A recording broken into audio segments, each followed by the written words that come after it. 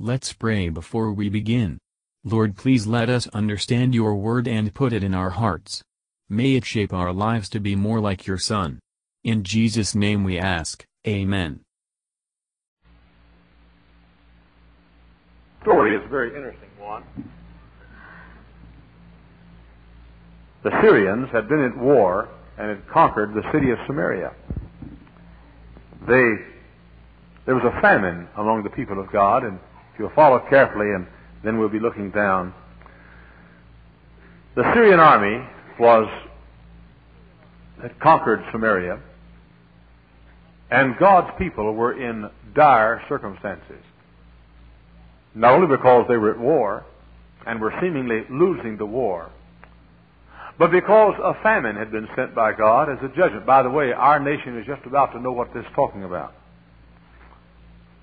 I do not believe it'll be 10 years before this nation has a serious shortage of food.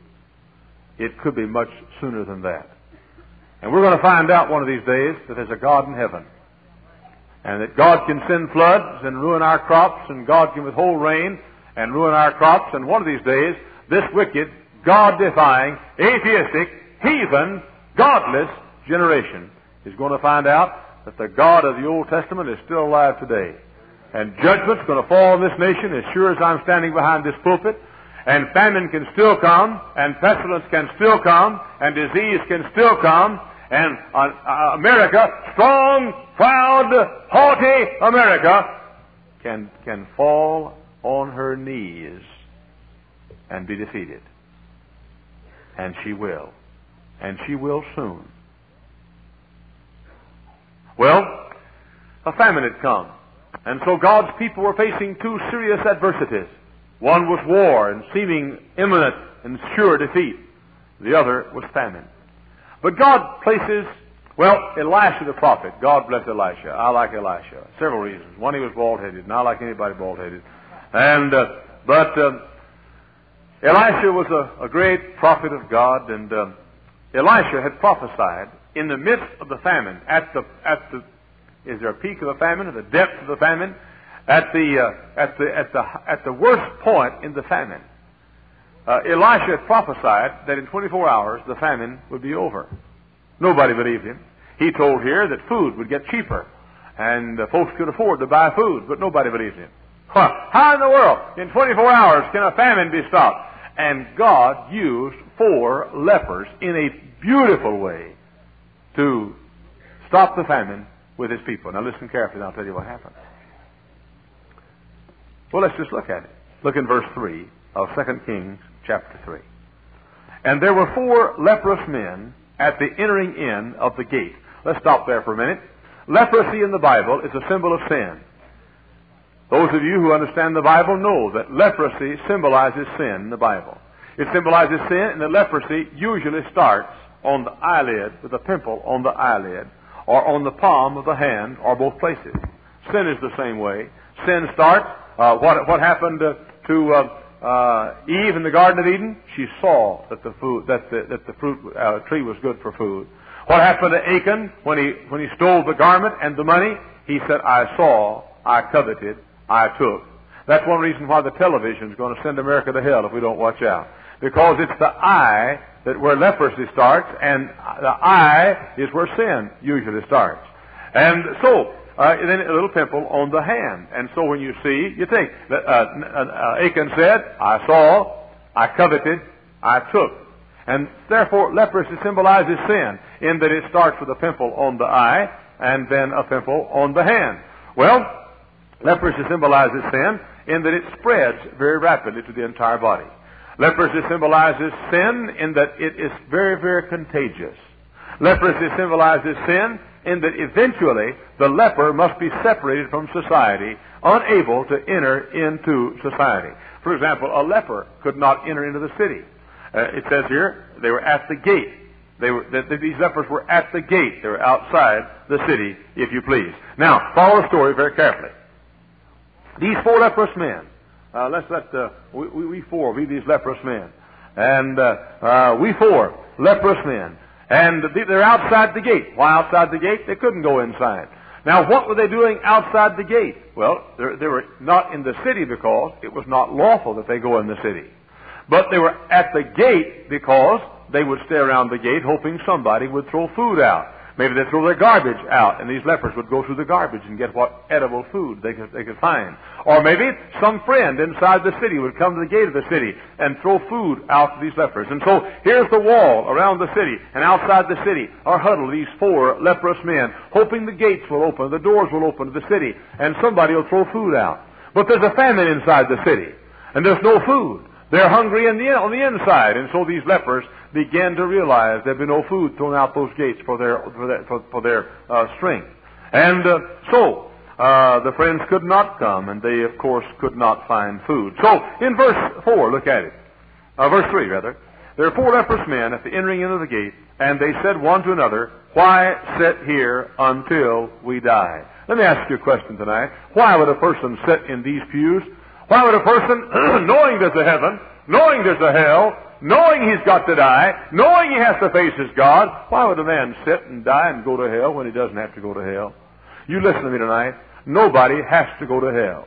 This wicked teaching that goes up and down our country that God saves whom He will, when He will, and God saves just the elect, and some are elected to salvation, and some are elected to damnation, that's not in the Bible. It's not Scripture. You don't go to hell because it's God's fault. You go to hell because it's your fault. If you die and go to hell, you die and go to hell because you choose to go to hell. If you die without God, you choose to die without God. Now, you say, well, I'm waiting for the right time to come. The right time has come. You quit sitting there and dying when the right time has come. The Bible says now is the accepted time. Today is the day. And if you die without God, it's your fault.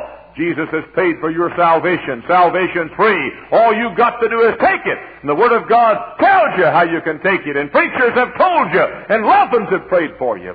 If you die and go to hell, it's because you just sit there and die. And these 4 leprous men had more sense than you. They said, "Why sit we here and die? We don't have to die. Why sit we here and die?" Let's go a step further and look at it now. If we say we will enter into the city, then the famine is in the city, and we shall die there. Now follow me. You're the city out here, and here are the 4 leprous men. We get together and we say, now look, I say, fellows, why should we die? We don't have to die here. Why should we die? If we go in the city, we're going to starve to death there. There's no food there. And then they go on to say, look at it. It says, and if we are still here, we die also. If there's no food in the city, then we won't get any food here. We get our food from folks who throw food out the gates. If they have no food there, if we go in the city, we die. They'll kill us if we die. They'll stone us because lepers cannot go in the city. If we stay here, there's no food to be thrown out here. We'll die here. So if we go in the city, we die. If we stay here, we die. Well, let's see what it says here. Now, therefore, come, and let us fall into the host of the Syrians. If they save us alive, we shall live.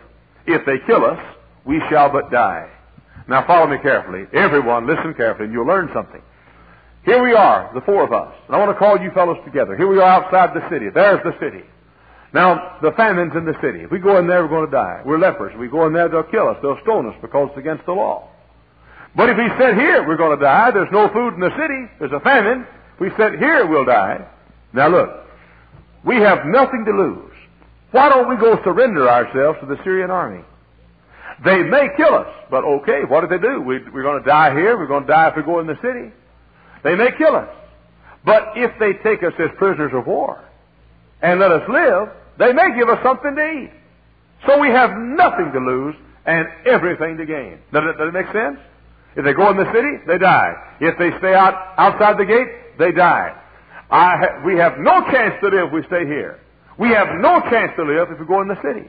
We have a 50-50 chance to live if we go surrender to the Syrians.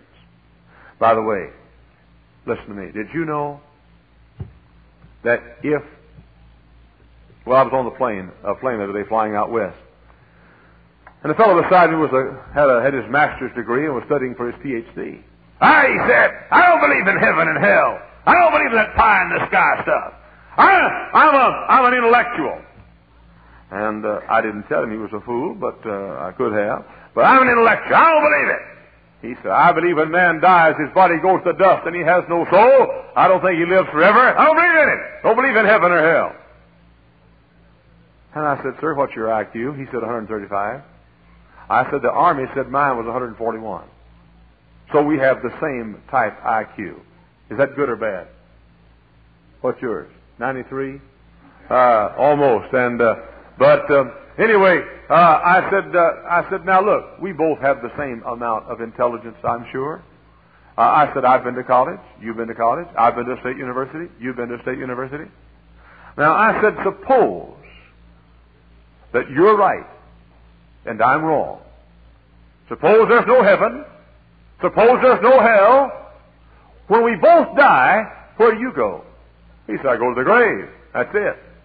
I said, where do I go? He said, you go to the grave. That's it. I said, then if you're right and I'm wrong, I don't lose a thing, do I? No, you don't. And I said, now, if I'm right and you're wrong, where do I go? He said, you go to heaven. And I said, where do you go? He said, I go to hell. Now I said, what can I lose? He said, nothing. I said, okay, I can't lose a thing. What chance do you stand? He said, 50-50. And then his mouth fell open. And he said, man, for a fellow with 135 IQ, I'm sure taking a chance, aren't I? And I said, you don't have to take that chance anymore. And he trusted Christ on the airplane. You see, that's what I'm trying to say. They said, well, look, what do we have to lose? And let me ask you a question. What do you have to lose? By receiving Christ as your Savior and trusting Him as your personal Savior. And so, look at it again. It says they'll kill us. If they kill us, we shall but die. They can't do any more than kill us, it said. Now look down to verse 5. And they rose up in the twilight to go unto the camp of the Syrians. And when they were come to the uttermost part of the camp of Syria, behold, there was no man there. Now get this. Get this. Fellas, we're just going to, it's sort of like holding your nose and jumping in. We're going to die if we sit here. We're starving. We're going to die if we go in the city. There's no food, and they're going to kill us anyway. And so we have 50-50 chance of living if we go to the Syria. Let's just go give ourselves up. And so, come here, fellas. Let's get in the huddle here. Here are the Syrians over here. And you scared? Yes, sir. I'm scared to death. Yes. But we're going to die if we stay here, so what do you think we'll do? Let's try to go to the Syrians. As we're going over there. Okay. Let's jump, hold our nose and jump in. Okay. And come on, fellas, follow me. On second thought, let me follow you. But here we go. Come on, fellas. We're going to go over here. Boy, you know what? There's a big crowd of these Syrians. Man, they got the biggest army in the whole East. I'll tell you one thing. And so they came over, and guess what? Not a Syrian was there. Not a Syrian was there. Good night, man. Let me tell you what happened. Thank you, fellas. We're going to have fun in a minute. We're going to eat in a minute. But look down to verse. What's the matter? Huh? He sat in your chair, huh? He didn't feel as much of it as you do, but anyway. So these four Syrians, these four lepers, they came to the camp of the Syrians, and the Syrians were gone. What had happened? Now look at verse 6, and you're going to find a beautiful thing.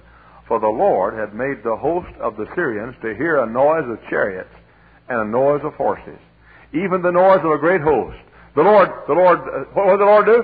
He said, He didn't fight against them. He made the Syrian army to hear a noise of a great host of chariots and horses. And it says, and they said one to another, Lo, the king of Israel has hired against us the kings of the Hittites and the kings of the Egyptians. Because they said, good night! That's not just the Israelite army. All those horses and chariots, they got the Hittites and the Israelites and the Egyptians, and they're all coming. Man, let's go! And the Syrian army fled. You know why? Because God made it sound like there were horses and chariots. Now, if you want to know where those horses and chariots came from, look back to chapter 6 and verse 15, and you'll find a story of Elisha. I won't have time to go into it. It said, when the servant of the man of God was risen early and gone forth, behold, an host compassed the city, both with horses and chariots, and his servant said unto him, Alas, my master, how shall we do? Elisha had been was being attacked by the entire Syrian army. And they had compassed the city of Dothan, where Elisha was living, And God had let horses and chariots come from heaven. Did you know they have horses and chariots in heaven? Where do you think the chariot came? The horses and chariot came that got Elijah and took him to heaven. And so what had happened? God sent heaven's chariots and horses and came and stood over Elisha. Now what happened here? God said, hey, all you horses, all you chariots, all you fellows driving the chariots, hey, come here. Go down there. I don't want you to fight against the Syrian army. I want you just to get up in the air and make a bunch of noise. Don't let them see you. But I want you to prance, you horses, and rattle, you chariots. And all of a sudden they heard the noise of the prancing of the horses and the rattling of the chariots. And the Syrian army said, oh my, the Israelites are coming. They've got the Hittites, they've got the Egyptians, they've got the Hivites, the Girgashites, the Camelites, and all the rest of them. And they're coming on us. Let's go. And do you know, when these 4 leprous men came to the camp of the Syrians, well, let's see what happened. Look, if you would, please, to verse 7. When they arose and fled in the twilight, and left their tents and their horses and their asses, even the camp as it was, and fled for their life.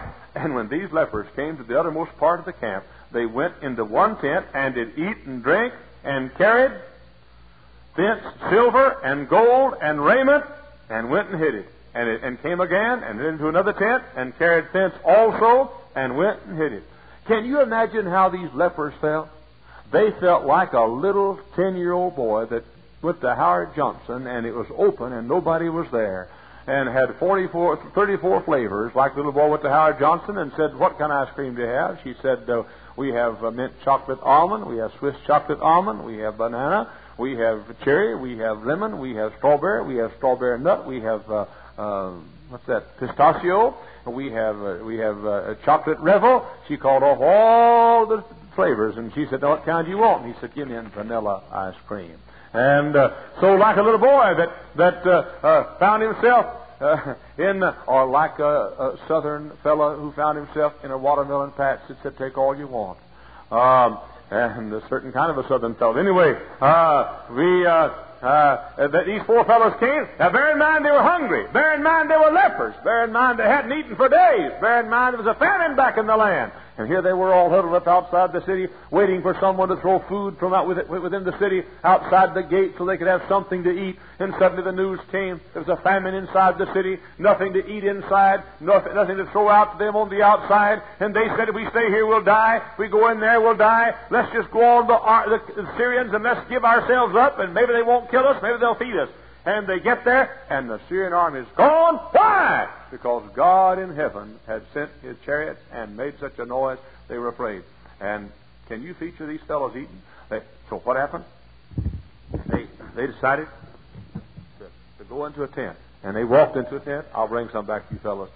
They walked in the tent. Good night. Looky here. All these black-eyed peas and squash and okra and all of this good old soul food in here. And for you Yankees, pizza. We have made a compromise now. Here we have black-eyed pea pizza is what we eat here. And all this food, good. Now, hey, fellas, hey, come here. Hey, come here, come on. Hey, man, look here. You can't go very fast because you're tired. Look at there, boy. And look, Syrians are all gone. What happened? But Syrians are gone. Just eat, man. Let's go all we can. Let's take it back over here and dig a hole. And let's put it back over here and dig a hole. Dig a hole. Put it in there. Hey, put it in the deep freeze there. That's it. Oh, come on. Let's get some more now. Let's go get some more. Come on. Let's go to look at this tent over here. This guy's got more than this fellow had. Look over here at this tent. Get some more. Here. Let's go. Dig a hole. Put it here. And just don't stop. Get over there and get some more. Put it in there. Dig a hole. Put it there. Hey, that's great. Hold it, fellas. Hold it. Now look what happened. Now I want to stop and say something here. What did they do to raise this crop and get this food? Nothing. God had provided it for them by His own grace. But they had to take it. God is simply showing us here that salvation is of the Lord. What caused the Syrian army to flee? Heaven caused it to flee. What caused the food to be here? Heaven caused the food to be here. Who provides salvation? Heaven provides salvation. Thank you, fellows. We'll do some more in a minute. Heaven provides salvation. You don't get saved because you hang on faithful to the end. I was listening to a radio station the other day, and a lady called in to testify, and she said, just thank God I'm holding out faithful and hope to make heaven my home. I wanted to say, sister, you won't make heaven your home if you're trying to make it your home by holding out faithful. I mean, there's no way in this world. God caused the Syrian army to flee.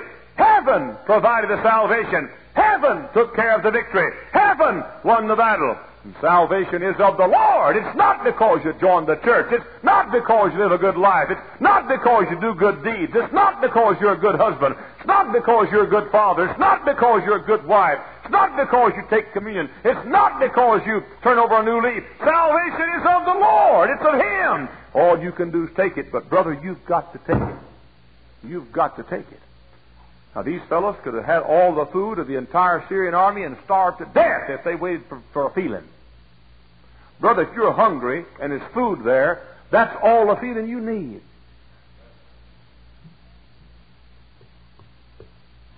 And if you realize you're lost, God, through Jesus, has provided your salvation for you. Through Jesus' death on the cross, 'tis done. The great transaction is done. I am my Lord's and He is mine. Jesus paid it all to Him I owe. Sin had left a crimson flood. He washed it white as snow. 'Tis Jesus who paid the price. You cannot provide your own salvation. Your preacher can't. Your pope can't. Your communion can't. Your baptism can't. Your confirmation can't. Your being dedicated as a baby can't. Your good life can't. All you can do to be saved is take what heaven's provided for you. But you'll die and go to hell unless you take it. You can starve to death at a banquet table elaborately covered with food if you don't take it. You can drown in an ocean with a life raft by your side if you don't get on it. You can starve to death from lack of water with all the water of the water supply handy. If you don't drink it, then you can die and go to hell if you don't rise and take salvation. I'm talking to someone tonight in this service who's sitting there saying, when my time comes, I'll be saved. You'll end up in hell as sure as an arrow's going to its mark. Why set you there and die? These men said we don't have to die.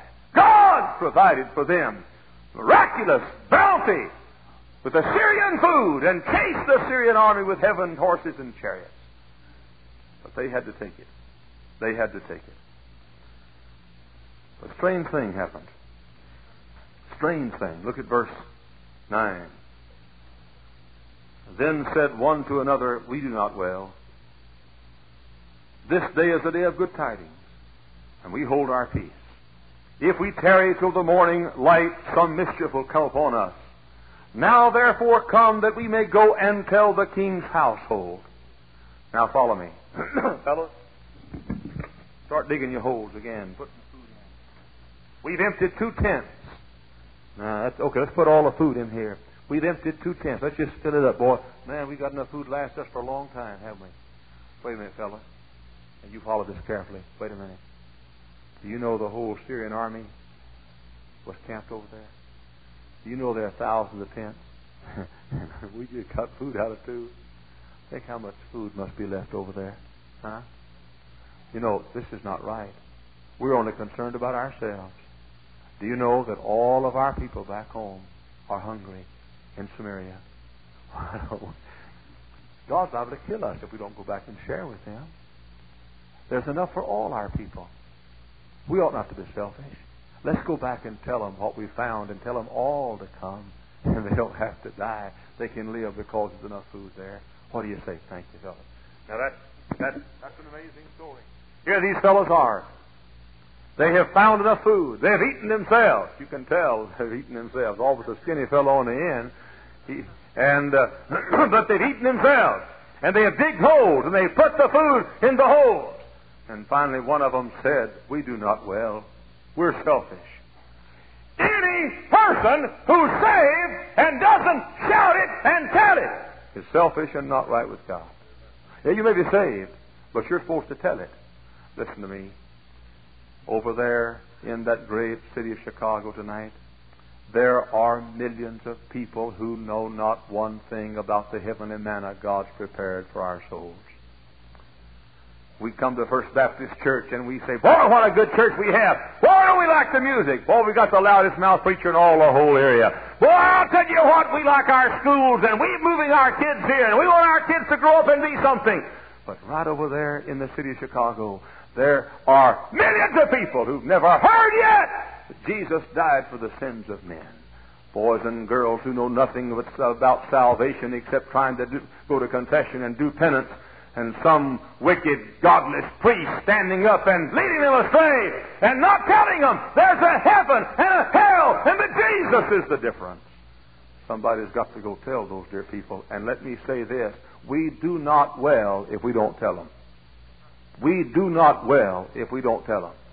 It's not enough for you to, all across this Chicago area, little groups are meeting tonight in Bible study, deeper life, Keswick kind of meetings, and examining the Word of God to find out what the beast means, and what the hair on the beast's head means, and what his leg stands for, and what the foot on the leg stands for, and what the toe on the foot stands for, and what the nail on the toe stands for, what the polish on the nail stands for. And rejoicing in the great salvation we have. We do not well till we share it. And then they said, God's going to punish us if we don't share it. And God's going to punish us if we don't share it. I was thinking a while ago, 20,000 folks may have sounded like a big number to you, but Brother Vineyard, that doesn't sound very big to me in this area. That just doesn't sound very big to me. Could you answer me one question? Come on. You go share it, and you don't. You want to go back and let's go back and tell them about the food, okay? How about you? Well, come on, man. Folks are hungry back home. There's enough food for everybody. Come on, man. How about you? You going to go? Man, look, folks, we got all we can. We got enough food to last us the rest of our lives, and there's food back there for our people. They're hungry. Come on, let's go. Ask you a question. Do you think that this fellow here has any more right, or do you think this fellow has any more commission to go back and tell the people what he's found than the other two? No, and you don't have any excuse either not to go soul winning. If you have been saved, if you have found the pearl of greatest price, eternal life so rare, through the Savior's sacrifice, you found salvation there. If you're saved, it is God's commission. You have no choice in this matter whatever. Every deacon ought to be a soul winner. Every staff member ought to be a soul winner. Every Sunday school teacher ought to be a soul winner. Every born-again believer who's found it ought to tell it to the housetops. This Christianity that says, I'll find it and trust the Lord to convict others, it's not Bible Christianity. God only convicts others when those who found it carry the message back to others. And these 4 lepers said, we're going to go back. We've got some for ourselves, but it's not right for us to enjoy it ourselves and not to share it.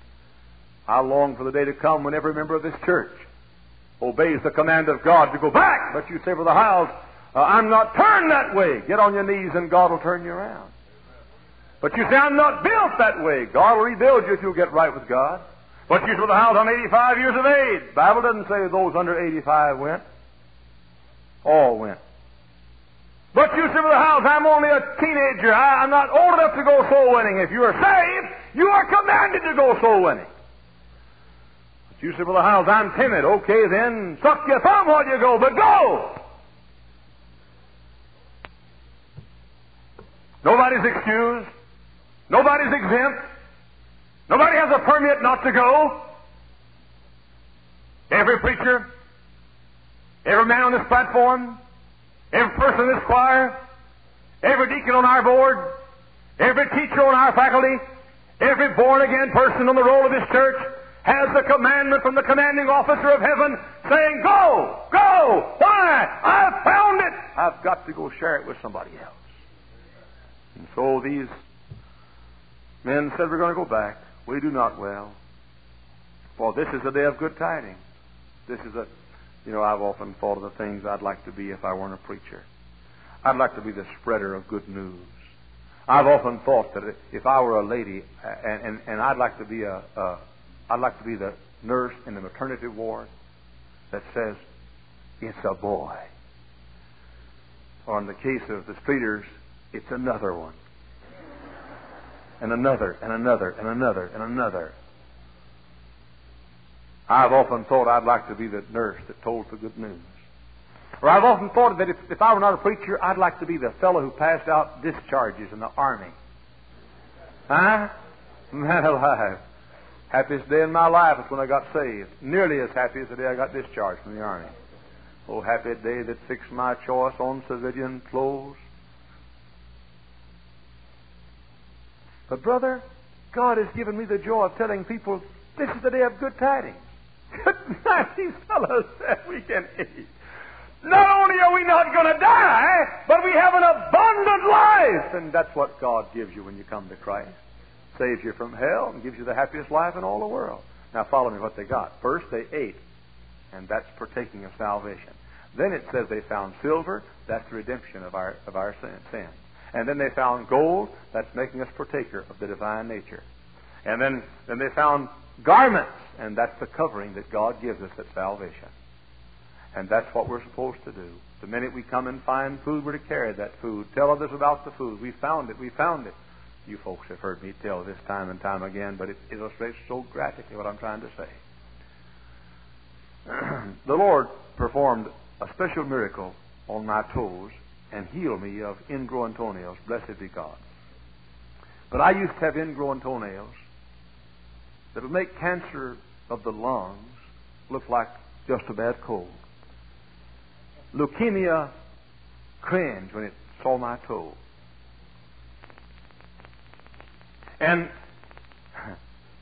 it got so big, the toe got so big, that it always was in the way.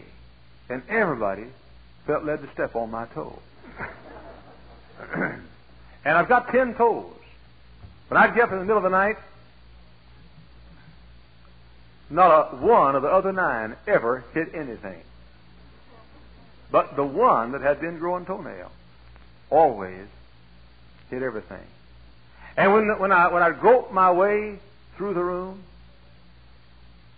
and the lamp fell off of the table, it never hit this toe, or this one, or this one, or this little piggy, or this one. You liked that, didn't you? It never hit any of these other 5 except the one big one. And I can recall telling about my infirmity from this pulpit. My folks, realizing that the grim reaper was soon to come and take me to the great beyond, got burdened about my condition. I can recall telling it from this pulpit. I walked out the door, opened the door before I got inside the hall real good. A lady met me. She had gone out during the closing prayer and gone down through the catacombs underneath here and up around here and met me over there. She said, Pastor, I want to tell you how you can get rid of that ingrowing toenail. I said, praise the Lord. What is it? She said, just take your fingernail file and stick it underneath. I mean, she'd already gone beyond my capabilities. I mean, she had... I mean, already the Holy Spirit was talking to me, saying, this is not the answer. And she said, you just lift it up. She said, especially on the ends. Lift up each end. Now, if anybody's ever had an ingrown toenail, they know you don't lift up either end. Either end. And she said, what will happen? She said, it'll grow over the skin. I said, sister, I'd rather cut my toe off, honestly. So I walked out in the alley, started down the alley, and a man met me. Hey, preacher! An ingrowing toenail! I want to tell you something. By the way, this lady told me that that's the way she had cured hers. The fellow said, now, preacher, get your razor blade. And already I felt a little reluctant. He said, get your razor blade. He said, if you'll take that razor blade and just cut a V, the thought of it absolutely gave me temper to her. He said, you cut a V. I said, man, there's not enough room to cut the V. I've been trying to dig that thing out my fingernail. And I said, there's not any room to cut the V. Well, he said, well, I got rid of mine. I walked over to the office. I walked in the room, in the door from the alley. Walked up to my office. A lady was waiting for me. Preacher, I want to tell you something about the ingrowing toenail. She said, there's a new medicine now called Ingrow. outgrow, upgrow, downgrow. Anyway, she said, now, all you got to do is get you a knife. And razor blades and knives and fingernail files didn't appeal to me at all. Do you know, before I went home that night, I had had over a dozen people tell me how to get rid of an ingrowing toenail. And every person said, that's the way I got relief. They had compassion on me. Anybody who's ever had an ingrowing toenail and who's ever walked through the house and hit it on the table, anybody knows that there's no suffering known to man. Childbirth is but play compared to that pain. I say that from hearsay and not from experience.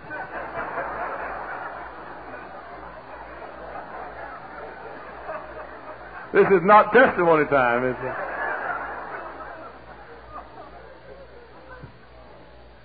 But they found the cure. They found the cure. Did you know, selfish is the person who finds the cure and won't share it with those who have the same malady. And selfish is the Christian who's found the pearl of greatest price. I mean, think about it. We go to bed tonight, we can go to sleep. We can go to bed tonight and know that if we died through the night, we'd be with Christ. I mean, we have no worries at all. Christ is in us, the hope of glory. We found it. I told you the story. I think I did. I preached so much, and I forget what to tell where. But I was preaching in Hazel Park, Michigan, at Dr. David Allen's church. They have a new auditorium now. They didn't then. I was preaching to a great crowd on a Saturday night. And I got caught up in the sermon, and I said, this is Saturday night. All over America, I said, folks are looking for something tonight. Men are stumbling in the nightclubs and taverns and dives and dens trying to find the answer, but they'll not find it there. I said, young people are going tonight to hippie meetings and communist rallies and taking dope trying to find the answer. They won't find it there. I said, people are going tonight to nightclubs and frequenting taverns trying to find the answer to the need of the heart, but they won't find it there. And then all of a sudden I became overcome with the fact that we found it. We found what the hippie's looking for. We found what the dope pusher's looking for. We found what the alcoholic's looking for. We found the answer. And suddenly I ran over to the window. It wasn't air conditioned. It was summertime. I ran over to the window. I shouted out the window, "Hey out there! We found it!" And there was a big expressway going right beside the church. And I just screamed as loud as I could, "Hey, we found it! We found it!" After I finished preaching, folks came by to shake my hand. I'd fellowship for a while. I went out to get in the car, and an old fellow walked up, and he said, "They told me you're the fellow that spoke a while ago." I said, "Yes, I am." He said, "What did you find?" I said, "What do you mean?" He said, "You hollered through the window. You found it." He said, "What did you lose?" I said, "I haven't lost anything, but I found it." He said, "What did you find?" And I said, "I found that Jesus is the answer." And that old man on Saturday night, with alcohol in his breath but not drunk, his lips began to quiver. And he said, "Tell me what you found." And I told him this wonderful story of love. Tell it to me again. Wonderful story of love, wake the immortal strain. Shepherds, angels with rapture announce it. Shepherds with wonder receive it. Sinner, oh, won't you believe it? Wonderful story of love. And there outside the building, that old man on Saturday night, he found it. Folks, we found the answer. If we found it, we ought to go tell it. If we found the food and there's a famine in the land. Listen, do you know what? You know, we have in this book and in the salvation God has given us, we have what this nation not only needs but has to have if she exists. We found it. You people tonight here in the service, you have a hunger and you tried liquor. We found it. You folks that have a hunger and you tried dope, we found what you're looking for. The writer of Ecclesiastes says God has put eternity in our hearts. And you're not going to fill up that place that is made void because of a lack of something eternal with something temporal. You can buy yourself enough clothes till Lady Astor envies you and you become one of the 10 best dressed women in America, till Jacqueline Kennedy envies you, and Onassis blushes when you walk by, and you will not be happy until you come to Jesus Christ. You can get all the money you want to get until you can own the banks of this town and make Fort Knox borrow from you, and you have to go on the note of the United States government. God knows I wouldn't do it, but I'm saying you can have enough money till you can buy out Onassis and buy out Mr. Hunt and buy out Rockefeller, but you have not found the answer till you found Jesus Christ. There's not any answer apart from Him. He's the answer. Look at old Solomon, if you would, please. Solomon had more money than any man in the whole nation, but he was miserable. He had 1,000 women. 300 wives and 700 concubines. God bless him. He needed some help, I'll tell you for sure. I've often said, how'd you like to come home at night and find 2,000 hose or 1,000 pair of hose hanging on the bathroom shower curtain, the shower rod? Solomon tried women. He had every woman he wanted, but he didn't find the answer. He had houses and lands, but didn't find the answer. He had pleasure and orchestra and performers and comedians, but he didn't find the answer. He became an old man, and Solomon said, it's like grabbing at the wind. It's like shadow boxing. There's nobody there. It's like swinging a baseball bat and warming up, but no ball to hit. He said, all my life, young people, all my life, I've tried to be happy, and I've sought this and sought that and sought this and sought that. He said, I want to announce the answer. Remember now thy Creator in the days of thy youth. Oh, listen, these four fellows, they found it! They found it! And they said, we do not well. Let's go back and tell it. In verse 10 it says, so they came and called unto the porter of the city, and they told them, saying, we came to the camp of the Syrians, and behold, there was no man there, neither voice of man, but horses tied and asses tied in the tents as they were. And he called the porters, and they told it to the king's house within.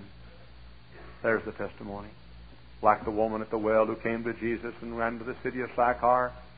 To me, one of the hardest things any woman ever had to do was that little trip. This was the fallen woman of the city. This was the prostitute of the town. This woman had had 5 husbands and living outside, living with a man that wasn't her husband. No doubt she had slept with man after man in that wicked city of Sychar. She came out and she met Jesus. And first thing she thought, I've got to go tell those men. I've got to tell those men with whom I've lived. I've got to go tell them I've found the Messiah. And she gathered up her skirts, the Bible says, and left her water pots, and she took off for town. And she went up and down the streets of Sychar and said, hey, come see a man that told me all things I ever did. Now, don't you think she had a hard time convincing those fellows she had found the Messiah? Huh? But she did. She did. And they came, and many were saved. There's a story, to me, one of the sweetest stories in the Bible, in the 5th chapter of Luke, I think it is. Levi was his name. Listen carefully. I want to tell you a story, and I'll close. Levi was his name. His name was changed to Matthew a little later. He was in Capernaum. He was a tax collector, wicked tax collector. Tax collectors were the most hated people in all the cities because they were guilty of stealing from the people their money and their savings. He sat at the seat of custom as a tax collector, the director of internal revenue for Capernaum. Often he had seen the boys come and go. There was a little boy down in the next town, down the road from Nazareth. His name was Jesus. He was the son of Joseph and Mary, they thought. He had often come. He had grown up in the area. No doubt Matthew had seen him many times as he came by the tax collector's office. Hello, Mr. Levi! Hello! Hello there, Jesus. Jesus was no uncommon name in those days. Hello, Jesus! He'd say. He watched the boy grow to manhood. One day, something happened to Matthew. Are you listening? One day a knock came on the door. Matthew opened the door, and there was Mr. Jesus. He was the carpenter down the way in a town called Nazareth. Matthew had known him since he was a child. Matthew's hair now is turning gray in the temples and perhaps turning loose on top. I don't know. But Matthew's up in years now. It was not unusual for Jesus of Nazareth to drop by, for many times he had. Perhaps Matthew, when he had a job to do with his yoke, he had taken and had Jesus to make, as the carpenter of Nazareth, to build him a yoke or something. No doubt He employed him as the carpenter of Nazareth. But this particular day, Jesus of Nazareth came by. He said, Mr. Levi, Mr. Matthew, please, Mr. Levi, I want to talk to you for a while. And Matthew said, all right, Jesus, we've talked before. Have a seat. Now you listen to this. Jesus said something like this. Mr. Matthew, you've known me since I was a little boy. You've watched me grow up. I've got something I want to tell you. Now, get ready for a shock, Mr. Matthew. You know, Mr. Matthew, in Genesis 3:15, you have a Bible, you understand. Genesis 3:15, it tells that someday the Messiah is going to come and the seed of woman is going to bruise the head of the serpent. Yes, I understand that, Jesus. I've studied that just like you have. Said Mr. Matthew, Mr. Levi, you also know, don't you, that all throughout the Old Testament it tells about the promised Messiah going to come. And you know Isaiah 7:14 talks about the virgin should conceive and bring forth a son. And Isaiah 9:6 says, unto us a child is born, to us a son is given, the government shall be upon his shoulder. His name shall be called Wonderful Counselor, Mighty God, Everlasting Father, the Prince of Peace. You know that, Mr. Levi. Yeah, I know that, Jesus. I understand that. You don't have to teach me a Bible lecture. I've known the Bible. I've been to the same synagogue you've been to. Peter and I go to the same synagogue, and you have to explain anything to me. I know all about the coming Messiah. Jesus said, but Mr. Levi, I hope you won't think I'm being brash or presumptuous. But I'm the Messiah. You're what? You're what? I'm the Messiah. And Levi says, Jesus, something's been burning in my heart ever since you walked in here. I mean, I don't know what it is, but I felt strange ever since you walked in here. No doubt Jesus took the Old Testament and showed him how that He fulfilled all the prophecies. And Levi said, Jesus, if you'd have told me this, I'd have called you a liar. But I believe you are. You know what I'm going to do? I'm going to quit tax collecting business, and I want to follow you. And Levi got on his knees, maybe. Maybe he prayed the sinner's prayer. At least he became a follower of Jesus Christ. He's saved now. He has it. He's God's child. He's on his way to heaven. He's born again. But he didn't stop there. Levi sent messages all over the whole country. He said, we're going to have a special meeting. We're going to have a big banquet. I want everybody to come. He invited publicans and sinners to come to that banquet. Now follow me. Let's spread the table for a minute. Don't leave me now. Let's spread the table for a minute. Here's a head table up here. And out this way goes the table, and out that way, and out this way, and out this way. And you never saw such a motley crowd in your life of sinners and publicans. Not sinners and republicans. Said sinners, that's Democrats. And said sinners and publicans came. And there Matthew was sitting at the head table. The crowd was buzzing. I wonder why he's had this party. I wonder what it's all about. And the crowd had gathered, and after they'd eaten, at the expense of Matthew stands up, says, ladies and gentlemen, or gentlemen, I've got an announcement to make. I'm resigning as the tax collector of Capernaum. A great mumbling through the crowd begins to be heard. What? Why would Matthew? He's got the best job in the whole area. This is the headquarters of the whole northern region. He's got more money than all of us, or any of us. Why would he want to resign? Listen, I'll tell you. Not many hours ago, I was sitting at the receipt of custom when a young man walked in that I've known since he was a child. His name is Jesus. Grew up down the road in Nazareth as a carpenter's boy down there. In fact, he's a carpenter himself. He walked in. And fellas, I can't explain this to you. I don't understand it all. But when he walked in this time, my heart began to burn on the inside. And he told me he was the Messiah. And fellas, I believe it. I've been born again. I'm a child of God. I'm saved. I want all of you to know about it. I'm resigning. I want you to meet Jesus. Yeah, I want you to see the one who changed my life. I want you to see the one who caused me to become a new creature. I want you to see the one for whom I'm leaving everything, my money, my old life, and everything. I'm quitting my job. I want you to see him. Matthew turns. Jesus, won't you come in? The door opens at the side of the banquet hall, and in walks the lowly stranger of Galilee, the one who was the Son of God. God became flesh. The one who was called the lily of the valley, the bright and morning star, the fairest of 10,000. The one who stopped in busy schedules to bless little children. The one who stilled the storms and calmed the waves and raised the dead and healed the sick. The one in whose presence no one ever died, in whose presence no one ever stayed dead. Jesus walks in. Wait a minute. I think we're back in the back of that banquet hall. A little fellow was trying to see. A little short fellow. He too was a publican from down in the Jericho area. His name was Zacchaeus, and all the publicans of the entire area had come. But Zacchaeus was short, and he couldn't see very well, and he's way back in the back trying to get a glimpse of what's going on up there. What's going on up there? And little old Zacchaeus, when Jesus walked in, Zacchaeus said, there's something about him. Oh, to think that Matthew would leave everything for that man. There's something about him. And his heart began to beat faster. And all of a sudden, his heart began to pound in his breast. And Zacchaeus said, I'd like to be a Christian. I wish I had what Matthew had. I wish I had the courage to stand up and do what he did. Oh, I believe he's the Messiah, too. I'd like to have what Matthew has. I'd like to have my name written in heaven. I'd like to have my sins forgiven. Oh, if I had the look on my face that Matthew has on his. Jesus extended his hands that soon were to feel the piercing of the nails.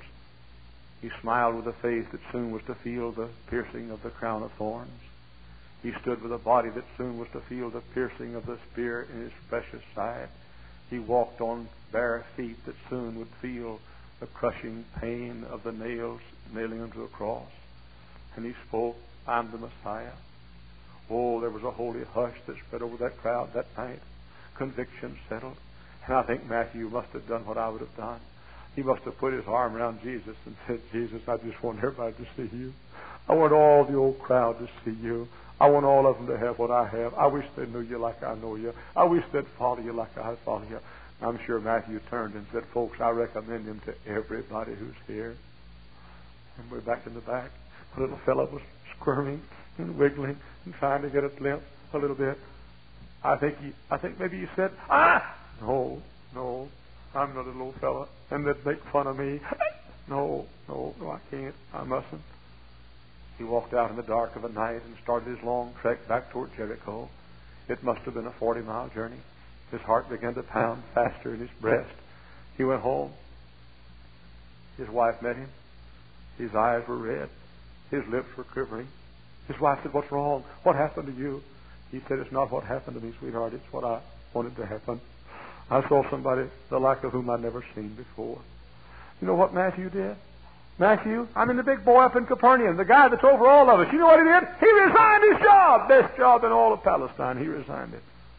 What? Matthew? Yeah. Why? He told us about Jesus. The fellow's raised up there in Nazareth. He says he's the Messiah. Sweetheart, I believe he is. I mean, I never saw anybody like that before. And you should have seen Matthew. He's not the same fella. He talks about being born again and redeemed and saved. But I don't know what it is, but something's happened to Matthew, and I'd give anything in the whole world to have what he has. And I'll tell you one thing. If I ever see him again, I'm going to trust him like Matthew did. I'm going to follow him if I ever see him again. Wish I had last night to live over again. If I had last night to live over again, I'd bet sure trust him. He lives day after day. His mind wanders back to that meeting up yonder at Capernaum. One morning he picks up the Jericho Morning News. He reads it. Has headlines. Says, strange Jesus is coming through Jericho tomorrow. In fact, he said, I've been waiting on this day. Boy, oh boy, Jesus is going to come through. I'm going to trust him. That's what I'm going to do. If I can get a glimpse of him, I'm going to tell him I'm going to be his follower. His heart beats faster. He goes home and he says to his wife, look, said, in case we can't, he said, fix up some some meat, no ham now, and no pork and no bacon, but fix up some kosher food. I'm gonna go down and I'm gonna stop Jesus as he comes down the street. I'm going to invite him to come to our house. We're going to feed him. He gets up early the next morning. He goes down to where the road that Jesus is going to pass, but the crowd is already there. Oh, Zacchaeus said, "I've got to see him," but he's a little short fella, and the people are all lined up on either side of the street. And Zacchaeus says, "I can't see him. I've got to see him." By the way, if you will not go to hell, you won't have to go to hell. If you will pass on to Jesus, he'll save you. There'll be a way. And Zacchaeus said, "I'm going to go up on top of the house." And so he goes inside somebody's house, and up the stairs he goes on the top. But the people are lined up on top of the houses too. Zacchaeus begins to cry, and he says, "I've got to see him. I saw him once. I'll never forget his face. I'll never forget what he did to Matthew. I've got to see him." His heart's pounding faster. And suddenly he gets the idea.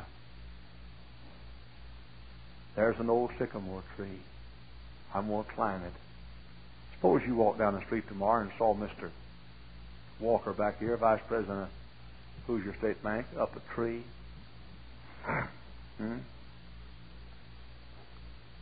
Suppose you walked down the street and saw Ed Rouse, chairman of our deacon board, up on the top of a sycamore tree looking down. You'd say, "Poor old Ed." Running around with old Hyles has finally got to him. And everybody said, Hey, Mommy, look who's up a tree." I'd like to saw that tree down. There's that dirty tax collector. Who wouldn't like to get at the Internal Revenue one time? I'll bind you one thing, boy. If Internal Revenue folks ever get up a tree, I'd like to saw it down. And there he is. Hey, look at old Zacchaeus. Zacchaeus is not worried about any criticism. By the way, you better not be worried about any criticism either. If you lose your friends to go to heaven, you better lose your friends and get to heaven. If you've got to be cussed to get to heaven, you better be cussed and go to heaven. Forget your money, forget your prestige, forget your ceremony, forget your name, forget your reputation, but don't miss heaven. And old Zacchaeus climbs up the tree, up on the top of that tree. I was out visiting in Hammond not long ago, a year or two ago. Knocked on the door. Fellow said, "I'm up here." I said, "Where are you?" He said, "Up a tree." He's up a tree over the porch. He's pruning the tree. He said, "I'll be right down." I said, "Never mind, I'll come up." I climbed up the tree. I got on a limb across from him, opened the Bible to the story of Zacchaeus and told him how Zacchaeus got saved up a tree, and this fellow got saved up a tree. He's on one limb and I was on the other. When he bowed his head to pray, I didn't close my eyes. But Zacchaeus, suddenly he saw in the distance a silhouette. And he saw the crowds following. Some were praising and some were cursing. Some were throwing palm leaves and some were throwing stones. But there's Jesus of Nazareth, the lowly man of Galilee. He's coming through my town. He'll never come through again. That's the only chance you'll ever have, Zacchaeus. You miss this chance, you'll never have another. And Jesus of Nazareth passes by today. And Zacchaeus said, "I'm going to see him. I'm going to see him." And soon he gets closer and closer, and Zacchaeus' heart begins to beat faster. And he says, "That's the face I saw. I'll never forget it. I'll never forget it." And he gets down. Jesus gets down beneath where Zacchaeus is. He looks up and says, "Zacchaeus, come down out of the tree. I'm going to eat at your house today." You know why he said that? He saw Mrs. Zacchaeus preparing those black-eyed peas and okra and squash. He knew it. He knew it. That's preaching, ain't it? And he knew it. He saw her. And Zacchaeus came down to the tree. And I think he fell and said, "Jesus, what did Matthew do to get happy? What did Matthew do? What did you do to him?" And Jesus told him how that he was soon going to die on the cross and pay the penalty for all the sins of all the world. And Zacchaeus fell at his feet and said, "I believe." And Jesus said, "This day is salvation come to your house." You know why it all happened? Because up yonder 40 miles north in the city of Capernaum, a fellow who found the answer called his old crowd together and told them the answer.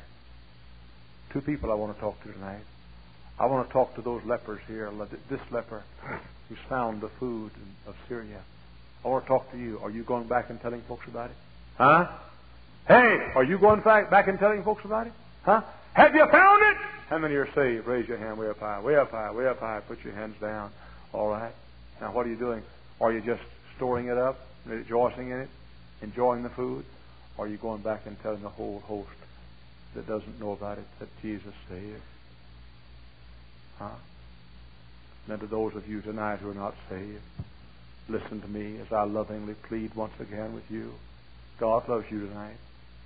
Jesus died for you on the cross. We know. And there is something to this Christianity. Christ is the answer. It's trite but true, but He is the answer. And that hunger in your heart can be satisfied only by the bread of life. And that thirst of your soul can only be satisfied by the living water. And that darkness in which you walk can only be illuminated by the light of the world, which is Jesus. I beg you tonight, if you don't know Him, we found the answer. Did you ever want to just grab somebody and shake them and say, listen, man, you've got to listen. You've got to listen. We found the answer. We found the answer. We found the answer. Tis Jesus. That's the answer. All because Matthew was faithful to tell what he'd found. Little Zacchaeus came to the Savior. Tonight, if you're not spreading the news of Christ and telling others what you found, here's an altar. Thank you for listening, and if you liked this, please subscribe and consider liking my Facebook page and joining my group Jesus Answers Prayer.